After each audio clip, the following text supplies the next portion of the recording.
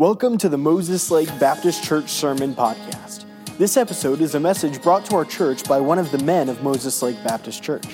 We hope that it is a blessing to you, and we would love to hear how God used it in your life.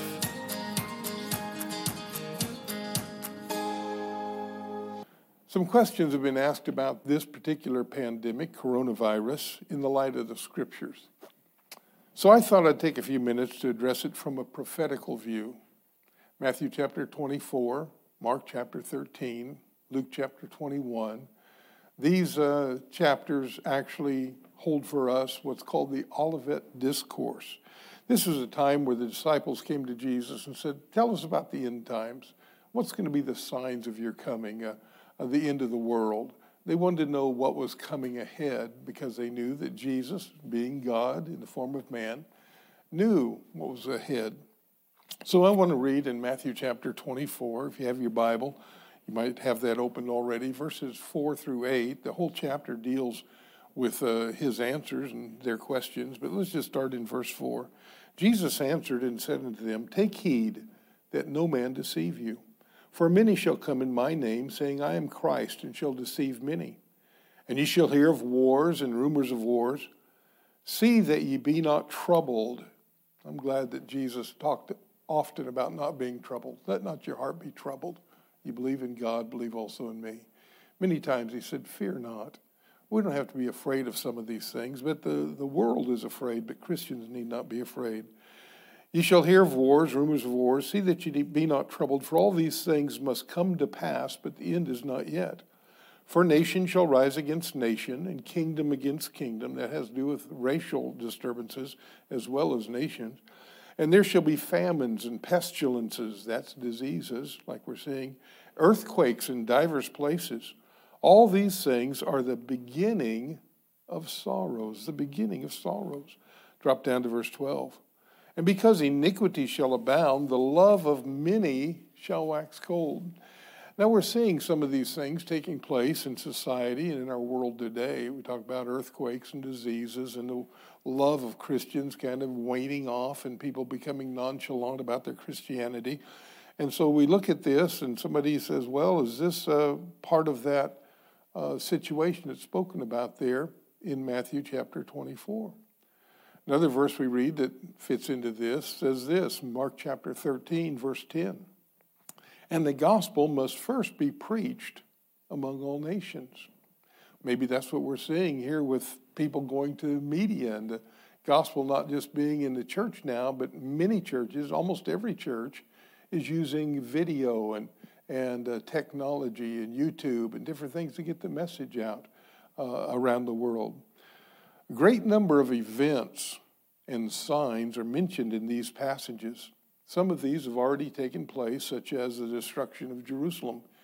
That took place in 70 AD, about 40 years after this prophecy was made. But most of these prophecies in Matthew 24, Mark 13, and Luke 21 are things about the future yet to take place, such as the Great Tribulation, the Battle of Armageddon, the physical return of Jesus Christ, what's called the Second Advent, or the Second Coming of Christ to come and set up his 1,000-year millennial kingdom.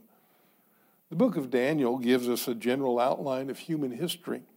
It includes some things that will happen in the end of the age. Ezekiel talks about it, and he talks about Gog and Magog in chapters 38 and 39. And many of these events and signs, and here's the key, are presently in the making.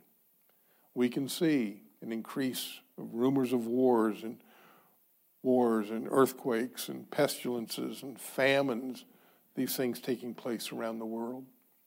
Just since January 1st of this year, over 4,200 earthquakes over the strength of 4.0 on the Richter scale have been recorded just this year. Famine is a very serious problem in many parts of the world, and it's worsening day by day. People doing without food, starving to death. The CDC reported that 56 million people have contracted the flu virus in the past 6 months. Get that? 56 million. And over 62,000 have died right here in the United States from the flu in the last 6 months. Are these signs of the last days? Well, let's take a minute and talk about signs. Most of us who drive, we've learned to pay attention to signs. Signs are important. Most of us have made a wrong turn or decided, well, we're just going to ignore a sign and spin to our own demise. And if you have a wife and you're driving in the car, oftentimes she has words to say about that. But anyway, these signs, they give directions to us. They provide warnings. As you're going down the highway, some of them just tell information. Here's a good place to eat, or pull in here. What's available at the next exit? 3 things about signs. I'll look at this real quickly. Number 1, signs are intentional. Signs have been put there on the side of the road for several reasons. Somebody wants you to know something important, and they view this as important, so they put a sign up. Secondly, signs are instructional. They are intentional, they are instructional. City limit signs, speed signs, ladies, pay attention to that. Exit signs, caution signs, sometimes detour signs, services signs. They are informational. They tell you what's coming up ahead. Maybe it's something good, or maybe it's danger. So we have to watch for signs. And then signs are invitational. They are giving an invitation. They're trying to get your attention and to cause you to make a decision. Hey, slow down, or pay attention, or this is the last chance for gas, or there's good food up ahead. And so we pay attention to these signs. In similar fashion, God gives us signs. He has given signs down through the ages. We see it in the Old Testament and in the New Testament as well. And he gives you and I personally signs along life's highway. Maybe tonight's sermon is a sign to you. How many times has God's word spoken to us and given us signs about things in our own life that needs to be changed and varied? There are signs down through the highway of human history. We need to pay attention to these signs personally as God gives them to us. They are warnings. It might be detours in life, but whatever it is, these are signs are there for our good. Now, prophetically speaking, there are no signs or events that need to take place concerning the rapture.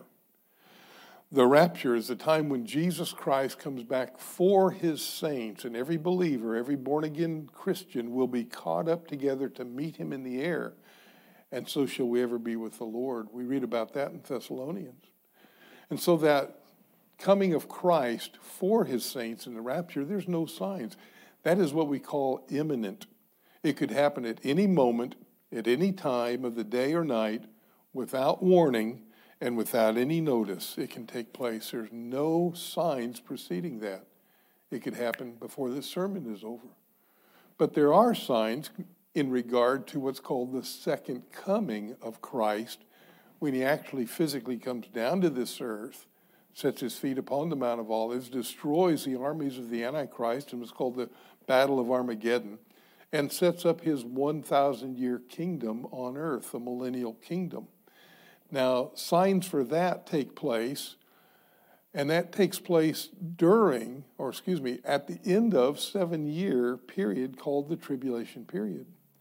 So we have the rapture of the saints, ushers in the 7-year tribulation period of all these pestilences and earthquakes and the wrath of God. You read about it in Revelation, the 7 seals and 7 bowls and so forth. And then we have Christ coming back to the earth with his saints, and he overcomes the Antichrist and sets up his millennial kingdom. So let's take one more look at this thing about signs. Another fact about signs. They are intentional, they're instructional, they're invitational. Another thing we notice about signs is that we begin to see more and more of them the closer we come to a destination. My family and I, we've traveled a lot, and as we travel, I have 4 children, 1 in heaven, but 3 here on earth, and we take trips. And on these trips, when we take road trips, whether it was just for a few hours or for a few days or whatever it would be, we would play a game we called the ABC game. Many of you play it when you travel. And you look for words on signs that begin with the letter A and then B and then C, and you keep going. And whoever completes the alphabet first, they win the game. Of course, the letters J and Q and Z, those are pretty hard to find as the first letter of a word. And so as you're traveling, you'd often go across a place where there's no signs at all, no signs for miles, maybe a little mile marker here or there, and you watch for those signs. But as you get closer and closer to a city, the number of signs become tremendous. You can see signs everywhere. It's kind of a disadvantage for the driver. I was usually the driver, and there'd be all these signs. Everybody's catching all their letters and so forth. And that's why I only won about 95% of the time, because I was at disadvantage. Well, anyway, it was a fun game, and we'd play it. But the object here, the point I want to make, the reference is that as we got closer to the actual town, more and more signs would show up. And as we get closer and closer to the actual second coming of Christ, that occurs 7 years after the rapture, there are more and more signs of his coming. An important verse is found for us in Luke chapter 21, and this is a key verse I want us to look at for a few moments, and then we'll be done. In Luke 21, this is my main thought tonight. Luke 21, we'll see this in just a moment if you want to turn there in your Bible. During this change and the chaos and the confusion that's going off in our country, many questions have been asked. The World Health Organization, CDC, they've been asked questions. Our officials, our government officials, our leaders are under suspicion. Even the virus itself, who started it, who caused it, a lot of questions about it. One question that comes to mind, people ask is this one of the signs or one of the end-time pestilences that the Bible talks about? The answer to that is no. The pestilences of Revelation, those diseases there, are far worse than the coronavirus. In fact, the Bible tells us that 1/4 of the world population will die from those coming diseases. But what we are seeing in this time is what we call a precursor of those days. April 3rd, 2018, the USA Today contained an article, and they talked about this. It was called Nightmare Bacteria. Nightmare bacteria. These are bacteria that are drug resistant, and they are bacteria that can mutate very quickly to avoid drugs. Nightmare bacteria. That's just 2 years ago. Notice the Bible verse found in Luke 21:28. Look at it now. When these things begin to come to pass, then look up and lift up your heads, for your redemption draweth nigh. What things? Well, all these signs, all these tribulation events, when these things begin to come to pass, the Word of God continually encourages us and instructs us to look up. He instructs us to look at God at all times of our life, in every circumstance, whether it be personal, family, at work, financial, or even worldwide type things, problems that we're facing today. We're told by the Word of God to keep our spiritual eyes on God. Hebrews, the writer of Hebrews said this, looking unto Jesus, the author and finisher of our faith. Excuse me. We're to keep our eyes on him. We're not to be so concerned about the circumstances. Remember Peter walking on water? He was walking on water while he was looking at Christ, but then he looked out and saw the waves and the wind boisterous, and the Bible says he began to sink. When we get our eyes on circumstances and off of the Lord, that's when we begin to get into real trouble. But if we'll keep our eyes on the Lord and recognize that, hey, he's in control, no matter what happens in this temporary life right here, he's in control, and we're going to be with him. As Christians, we'll be with him for eternity. He's in control. That's a foundational fact that you need to have in your mind and heart. God is in control. Now notice this verse again, verse 28. And when these things, here's a key word, begin.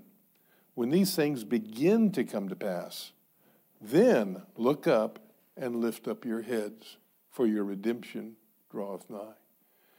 What we're seeing today is not the pestilences and the hardships of the tribulation period, but we are seeing a precursor of that. We're seeing a stage being set up. The coronavirus is not one of those pestilences mentioned in Revelation in the last days. Think about how much anxiety, chaos, and concern this pestilence is causing. And during the tribulation period, it will be magnified many more times, hundreds of times worse. Add to that other disasters, both natural and disasters, earthquakes like the world has never seen before. The world will be totally devastated, and people and governments will be in disarray, and the world will welcome somebody who has the answers. And we know what the Bible says about that. Someone who seemingly has all the answers will come on the scene, the Antichrist, and the world will welcome him as a world leader. So we're experiencing now what I like to call the stage setting time. Whenever you go to a play or something, before the actual play, they have to get everything ready. Even here in filming and getting ready for a service, we have to get everything ready. There's workers that are behind the scenes that you don't see, you don't know about, but they are doing work in preparing for the main event. And that's what's happening with all of these things we see taking place today. These are not signs that are mentioned concerning the return of Christ, but they are setting the stage for his return. We are living now in some changing times. Even after this epidemic is gone, things will not be the same. We won't see some of our conveniences quite the same. We won't see our freedoms quite the same. We'll cherish our freedoms more than we have. Hopefully, we'll view church with a new respect, that we want to be back in church and how important it is to congregate together, to come together. Christ started the church for a purpose. Sadly, some politicians will kind of like this new taste of power that they're feeling at this time. So things will never be quite the same as it was. So what's the point of this message? Pastor Fountain preached the other night on the fog. Thursday night he talked about how we need to see through the fog, that we can see through the fog as we keep our eyes on the Lord. And for the Christian, I want to give 4 quick thoughts. Number 1, we see what's going on in this world today, these signs and so forth that we might visualize as being stage setting. We see it as a warning. We see it as some precursor signs of Christ's second coming to the earth. That means that the rapture is that much closer. You see how quickly God can change things in the world? Look what happened. This virus came in and quickly everything changed. God can do that in a world scene. So it's a warning. Secondly, it's a reminder. It's a reminder to us that we need to always look up and lift up our heads. When it says lift up our heads, I think it means be encouraged. Man, we don't have to be worried about all this. We can look to Jesus and we can be excited about his coming again, about being with him for eternity, about all the worries and depression and aches and pains of this life being over. For the Christian, we have a home in heaven waiting for us. We're realizing that our redemption from this earth is drawing nigh, especially as we begin to see these things come to pass. Songwriter said, "This world is not our home. I'm just a passing through. My treasures are laid up somewhere beyond the blue." Another songwriter said, "Turn your eyes upon Jesus. Look full in his wonderful face. The things of earth will grow strangely dim in the light of his glory and his grace." Well, we see it as a warning. We see it as a reminder. We also notice, thirdly, it's a challenge. This presents a challenge to you and I as Christians. We need to recognize that time to reach the lost is short. Our time to witness to our friends, our family, and tell people about the glorious gospel of the salvation of Jesus Christ, that opportunity to give the good news, to spread that good word to people around us, it's drawing short. An Old Testament verse says this: the king's business demands haste. We need to get busy for the Lord. It's a challenge to us that we need to work while it is yet day, for the night cometh when no man can work, Jesus said. We need to be busy for God. We need to pray more, give more, attend more. We need to witness more. We need more of God's word studying. We need to get involved while we can, because his coming is close. And fourthly, I see this as an encouragement to us. This too will pass. Perhaps like a kidney stone, somebody said. It's kind of painful, but it will pass. We'll get through it. We need to watch, look around, and learn from the experience that we're facing today. We need to see that God and understand that God is not wasting this particular experience on us. He is using it to grow us, to help us to learn, and to help to better us for his work and his service. Someone has stated this: perhaps because of all of the new media and online services, just perhaps the gospel was heard by more people in these past few weeks than ever before. Think about that. People who've never come to church, but they'll turn on the TV channel. They're looking for answers to their questions, so they'll begin to search the internet. They'll watch YouTube. They'll pick up a service, a sermon, a devotional, and they'll see and they'll hear about the Lord Jesus Christ. And the gospel of Christ is being sent around the world through the medias that we have. So this can be encouraging. Let this isolation time, this time of self-isolation, let it be a time of growing closer to the Lord, listening to his voice, and preparing ourselves and determining in our heart that we're going to do more for Christ as we're able and the day approaches. When we have that time to be able to really get out and again knock doors and hand out tracts and invite people to church, we're going to do it harder and more intensely than we've ever done it before. After all, as a Christian, our affection should be set on things above and not on things of the earth. We must always have an eternal view of things, an eternal value, seeing that the most important thing around us is the souls of men and women and boys and girls who are going to last for eternity, either in heaven or in hell. Finally, maybe there's someone watching today and you're not 100% sure of your salvation. Let me tell you about the greatest pandemic in the entire world. It's called sin. No one is exempt. It affects every man, woman, and child in the world. Everyone in the human race is affected by the pandemic called sin. No one can escape it on their own. There's only one cure for your infection of sin, and that is the Lord Jesus Christ. Sin is the cause of death. Listen, physical death is separation of the soul from the body. And the body is there and entered into the grave, but the soul is gone. It's absent from the body. That's what death is, separation. But there's a spiritual death, and that is separation from God. When the soul is separated from God, that's what Jesus talked about and God mentioned back in Genesis. When he said to Adam and Eve, the day ye eat thereof, ye shall surely die. Their soul died. They were separated from God. And the Bible says that without Jesus Christ, we will be continually separated from God through eternity in a place called hell. This cause of death is sin. If you don't like this short time of self-isolation, then you're certainly going to not like being in hell, isolated from everyone forever. Hell is forever. Hell is without any hope of reprieve. Hell is separation from God, separation from family, friends. Hell is a terrible place. Hell is worse than any description you've ever heard, worse than anything you can ever imagine, and it is forever. But there's good news. It's called the gospel. The Bible truth is no one needs to go to hell. There's a cure.